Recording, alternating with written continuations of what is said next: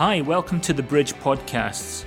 We hope you enjoy the following message. For more information on all that's happening at the Bridge Church, please visit www.bridge-church.com. You know, the same message seems to come up at every new year, albeit presented slightly differently. And so I'm sorry I haven't broken the cycle. But it's not my place to do that. It's what the Holy Spirit is saying. So I just have to go with that. Amen. So, but mostly these messages have been an encouragement back to our first love. It's the first week of a new year. And these messages, I call people back. I even get encouraged myself, back to our first love and back to a love and a devotion to God's word. Amen. Good way to start the year, because God's a God of firsts, isn't he? And many times we forget our firsts.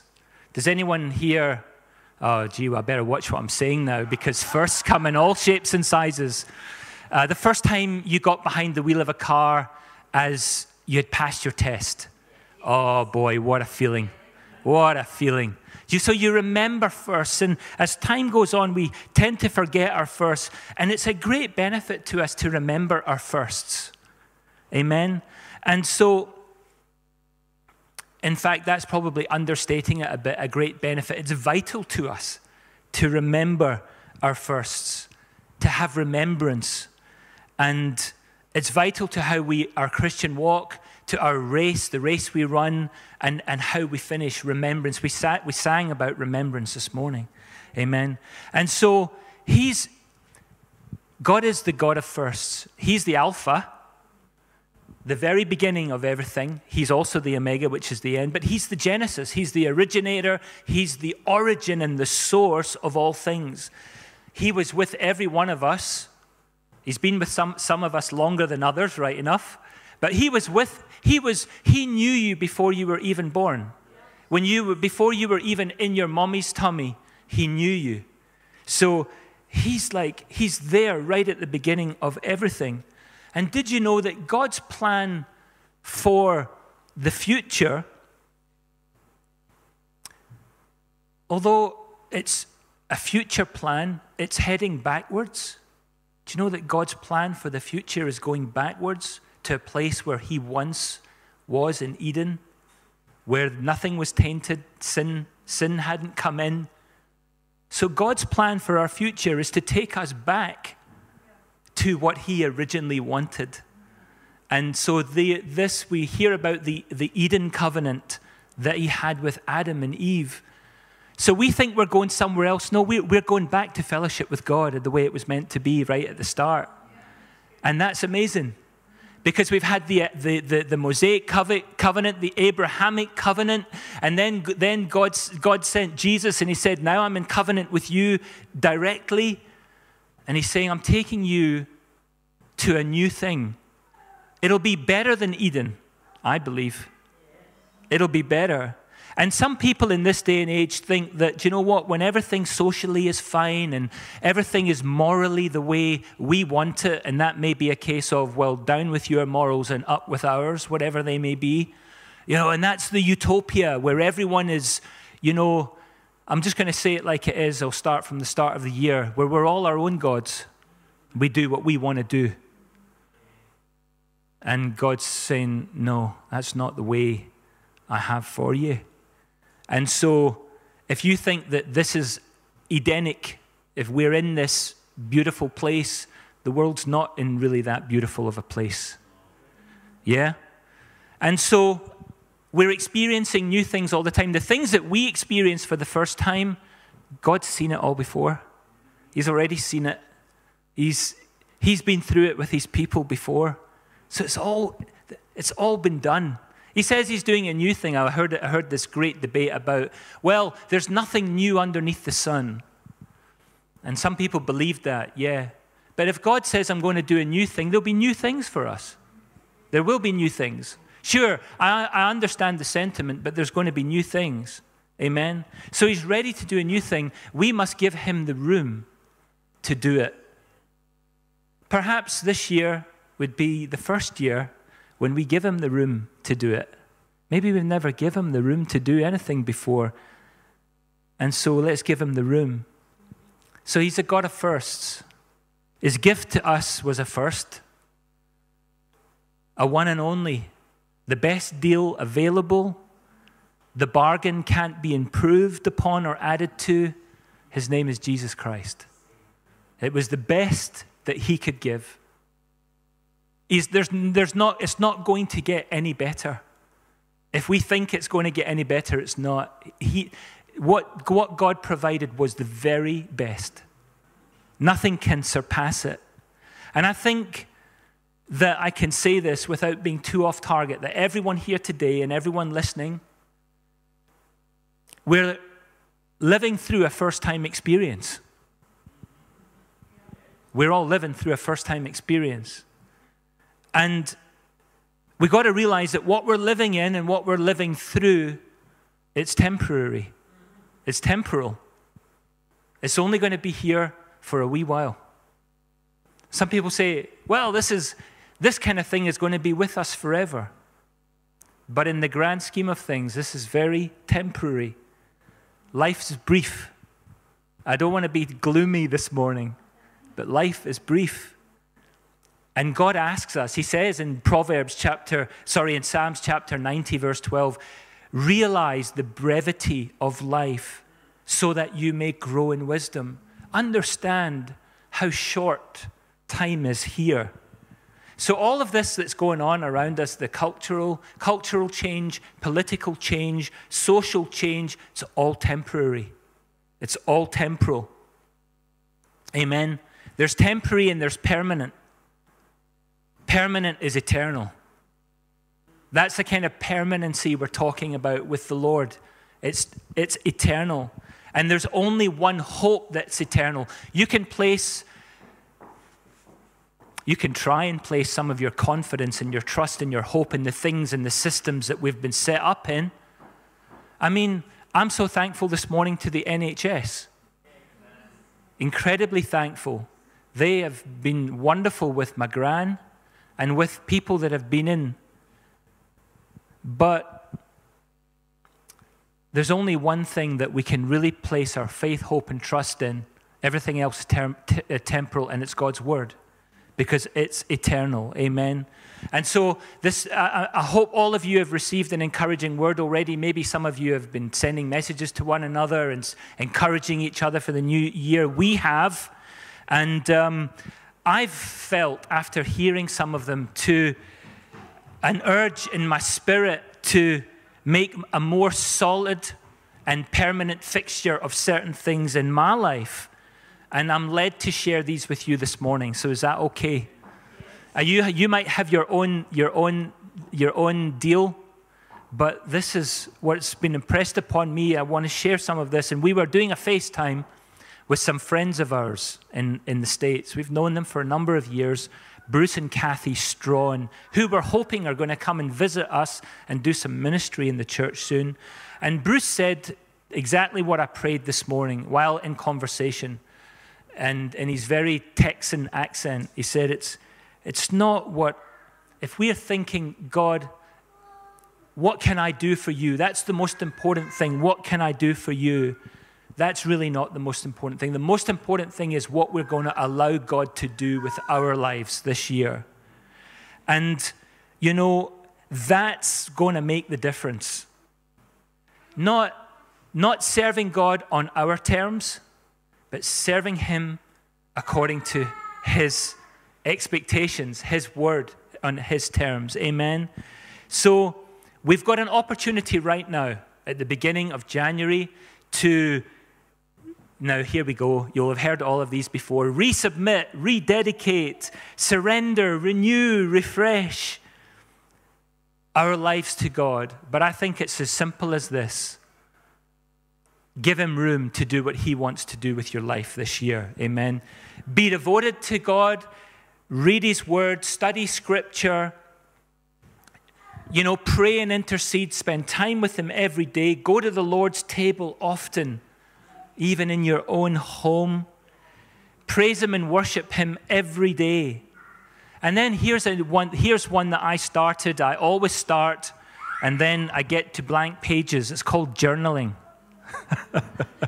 Yeah, go journalers. Here we go. Journaling. Journal your days.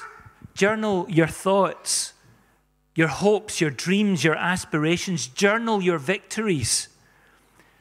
Journal your defeats, for by them you'll wage war more wisely in the future. And you can go back to your journal. You can give your journal to your son. I can give them to my son. I'll have to photocopy it. And yeah, I can, but I've got lots of journals. So, so all of these things. Journal your deliverances. Journal your miracles. Journal your requests to God and journal his responses. Amen. And don't let your pride or your dignity be an obstacle to getting into the presence of God. And this is what's been impressed upon my heart this year. Some of you might know the story in 2 Samuel 6 when David brought the ark back to Jerusalem. And he was going for it. He was dancing for all he was worth. The Bible says in one translation, he was leaping and whirling. And someone was watching him. Her name was Michal. And she thought, this man is making an utter fool of himself in front of all of his people. And in 2 Samuel 6, verse 22, David has a response. And he says, I will be even more undignified than this, and will be humble in my own sight. But as for the maidservants of whom you have spoken, by them I will be held in honor. Do you know, I understand dignity and the different connotations that it has. But one explanation or description of dignity is having a sense of pride in oneself, or being of a composed and serious manner. Have you ever heard someone say, no self-respecting person would do such a thing? I believe that the Holy Spirit and God is a God of order.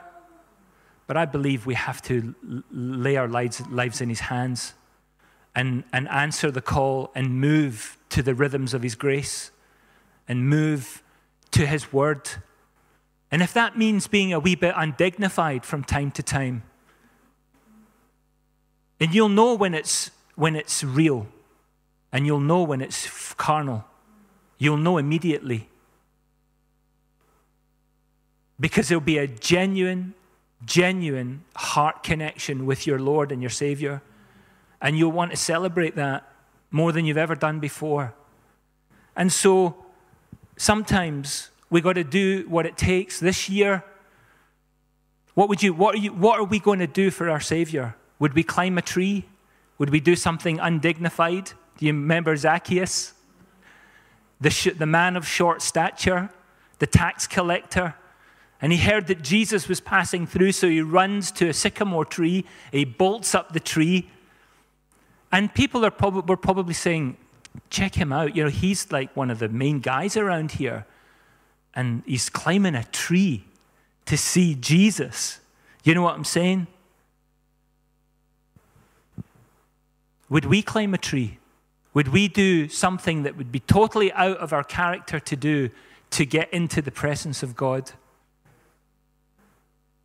Because if we do, he'll turn around to you and he'll say, just like he said to Zacchaeus, Zacchaeus, come down. I'm coming to your house today. I'm coming home to be with you. So sometimes we've got to go beyond our comfort zone for Jesus to notice and say, come on down. Come on down, Alex. Come on down, Charlene. I'm coming home. I'm coming home with you today. Amen. And so Zacchaeus goes home with Jesus, and the Bible says that salvation visited his house that day. Amazing. Amen. Sometimes we got to break through opposition and go to great pains or great lengths to see Jesus, to have Jesus revealed, to know him more and more. And whenever Jesus comes on the scene, he opens our hearts, and we need to give him the room. It's one thing, because he says, I'm standing at the door and I'm knocking. Hey, I'll keep on knocking. I'm still here. Open. We have to open and let him in, give him room. 1 John 2:15 says, don't love the world. Don't love this world or the things it offers you. For when you love the world, you don't have the love of the Father in you. For the world offers only a craving for physical pleasure, a craving for everything that we see, pride in our achievements and possessions. These are not from the Father, but they're from this world.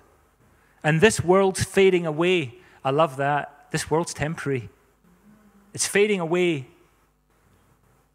along with everything that people crave.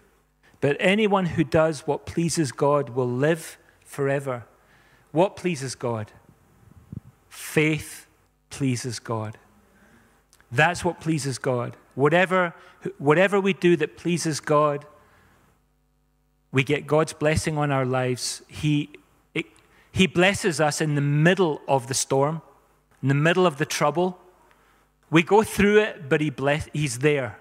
Amen.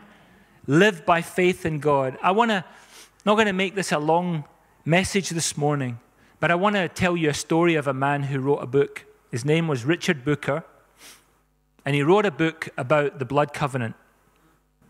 And it's a brilliant book. It's one of those old books you pick up, and it's like, oh, this is from the 70s. That's going to be totally irrelevant.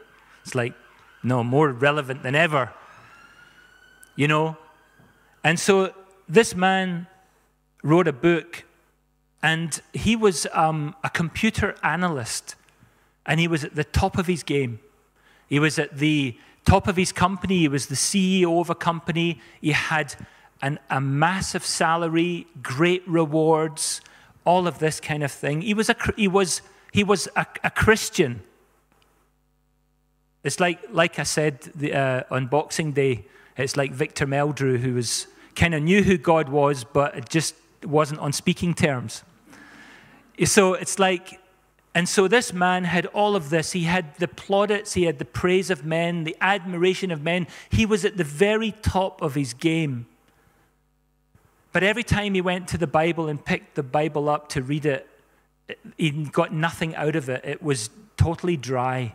In fact, it was so dry and dusty on his shelf. He'd pick it up occasionally, blow it off. And he's like, so you've got this old covenant and you've got this new covenant. I've tried to read the word. I've tried to understand it. How does it all come together? There's so many loose ends. There's so many contradictions. He just never understood it. And all it is even though it's two separate and distinct books between two covers, one is the story or the shadow of what is to come, and the other is the fulfillment of what the old one said. And the Bible was dry to him, but one day God revealed to him why he couldn't understand the Bible. Because nothing made logical sense, especially you can imagine to a computer analyst. You know, it's all ones and zeros, and if it doesn't add up, it can't be true. It can't be right. God revealed to him that he had an idol in his life, and the idol was his career. His career was more important to him than God was. His career consumed every moment of his time. He was zealous about it. It brought him all the material goods and comforts that he could ever wish for. It brought him all of the admiration. It brought him the affirmation that he needed. He had all of that. But it was a costly idol. What did it cost him? It cost him the ability to receive the fresh breath, the ruah, the wind of the Spirit, the anointing, the ability to have that. When Jesus says, whoever thirsts, come to me, you'll never be thirsty again. He just didn't have that. He never had that connection. He never had that life flowing into his body. And the word tells us that God says, I'm your daily bread. And we think, oh, okay, we know we can relate to that. Bread, food, that's what we eat to stay alive. But that figuratively is more than that. It's everything. It's all the sustenance that God supplies to us. To live every day, scene by scene, moment by moment, everything you go through, everything that you go through, it's His ability to supply all of that according to His preferred will for your life. And I've always heard before there's God's perfect will and His permitted will. And for the first time while reading this, I thought, oh, hang on a minute. He's talking about something different here. His preferred will. He prefers us to do something. And so this preferred will, it's a Greek word called telo, which means it's referring to God's desire to have you accept or reject His best offer. So God's saying, I'm here with my best offer. It's my preferred will that you receive it, but if you don't and you reject it, that was my best offer. And human beings, we make trade-offs all the time. We make compromises. But only, it's too costly to make a mistake here. It's too costly to put something else before God. And we all do it. We all can fall into that trap of putting other things before Him. But He's a God of firsts, right? So here we are at the beginning of a year again. How are we going to arrange our lives and our priorities this year? Because only He can satisfy the cry of our heart. Only He can bring peace. If you're restless, all right, or fidgety, anxious, worried, only He can settle that. Only He can bring that peace. Only He can fill the void that we try to fill with the things that we think are going to fulfill us and satisfy us. Amen? And so Richard was a Christian, but here was this barrier that kept him from knowing the fullness of God.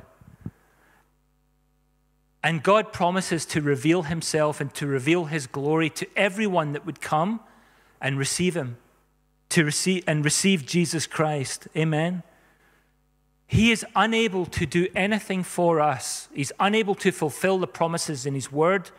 We can stand on them all day long, but if we do not draw near to Him, we will not experience them. Amen.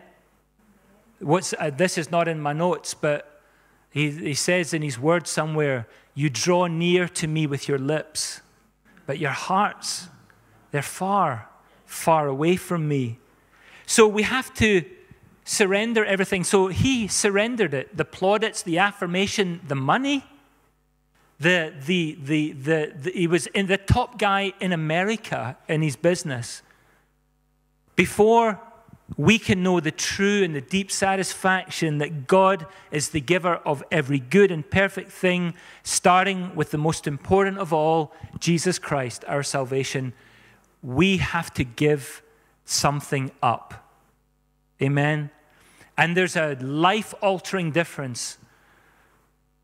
New Year's messages are supposed to be lively and exciting. I hope this is speaking to all of us. But there's a life-altering difference between casually knowing God's word, being in a casual relationship with God, and being hungry for the word and the author of the word. It's actually a life-altering difference. If you've never, why does this always happen to me? Why do I always end up in the same boat? Why? There's something that can alter your outcome. Amen. If we want to know God's power, the resurrection power, by the way, if we want to be strengthened by His Spirit in our inner man, if we want His wisdom, His revelation, His knowledge, if we want to know, God, you say you love us so high we can't go over it, so deep we can't get under it, so wide we can't get around it. If we want to know God's love in that scale, If we want to be filled with his fullness and experience intimate communion with him, then we have to be hungry. Hungrier. Amen. The hunger for the things of this earth has to decrease, and the hunger for the things of his kingdom have to increase. And God, as we preached on this back and through the year, we majored on God's ways. He has ways for us to walk in. He has a way for you. He has a way for you that if you walk in it, you will not know poor health, poor mental health, lack, problems, trouble. Not saying that they don't come, but we walk in his ways. Amen. And so God tells us how to find Jesus in his ways. And the most common thing we hear these days is people saying, you know what? I just don't really know if it's me or if it's the Holy Spirit. I can't discern. Is it my emotions? Is it my logic? Is it my feelings? Or is this God speaking to me? I just can't seem to hear what God is saying to me. The answers are all here. And I'll wager, I'm using myself as an example here, I'll wager that we pick up our Bibles far less than we pick up a newspaper, read a column on social media, read a blog, watch a program, do a puzzle, do something else. It's been true of my life. Oh, but life's busy and we've got to do all of these things because we've got to stay abreast. We've got to stay in touch. We've got to connect. It's well out of balance. So if we go back at the beginning of this year and we go back to our first love, to love the Word again, and he couldn't, this is dry. It doesn't make sense. It's like, how are you going to know?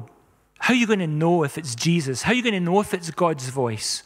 How are you going to know if it's the Holy Spirit? If I'm arranging to meet someone, like let's say Lewis never met me before, and I'm like, Lewis, I'm going to meet you at the coffee shop, good place to meet, at X time.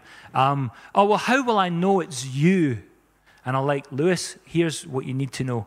You got to look for this guy, kind of slightly bald, grey beard, wonky eye, quite well dressed, about 5'10.5". All right, let's not embellish things, right? Guns like to die for. No, I'm only kidding. So, I'll be wearing this and this, so you'll know who I am. And it's like, this tells us if it's Jesus. This lets us know that it's the Holy Spirit. This lets us, how will I know? Well, how will you know what Jesus looks like unless we read the Word? How are we going to know? And God goes further than this. He explains the character of Jesus. He says, if this is what you're seeing, if this is what you're hearing, if this is what you're experiencing, and it's not lining up with this, then it's not me. Okay. So you resemble your Word? Totally. Aye. If I say to Lewis, I'm this guy, grey beard, wonky eye, blah, blah, blah, I'm going to come and say, like, you resemble just what you said to me. I'm like, yeah, why would I deceive you? Why would I lead you astray? Why would I say, I'm going to tell you who I am so you recognize me. And then how do we recognize Jesus? The Holy Spirit reveals him to us through his Word. Amen. Jesus said this in the company of the people of his day. He said, today in your presence the scriptures have been fulfilled. Here I am, the Son of God. Look, he could have gone around saying, I'm the Son of God, I'm the Son of God, I'm the Son of God. There were probably plenty of people doing that. Because it still happens today. People assume false identities. But he said, today in your presence the scriptures have been fulfilled. What is in the shadow in the Old Testament, which is all they had. He said, here I am, the living embodiment about it.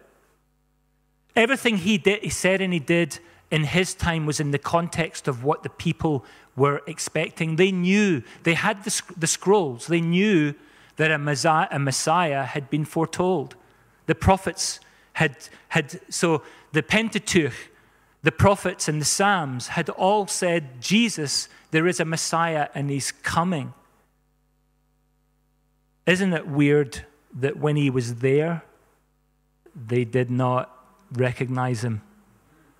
Oh, so you say you're the Son of God, eh?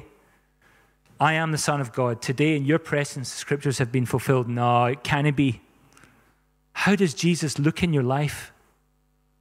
Do we recognize Jesus for what he's really done in our lives? Are we looking out for him in all of our comings and goings? Amen. We want people to recognize Jesus. I'm going to close here. We want people to recognize Jesus in us, working through us. Now, Jesus, I always love saying this, we're Jesus with skin on, the hands and feet of Jesus. We prayed, the team prayed this morning. We're standing on this platform, but this platform is for you, Lord.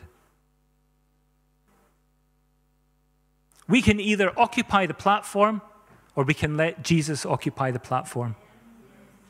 We can either be like Richard Booker, who had everything but had no understanding, and then it was revealed to him that he was putting something else first.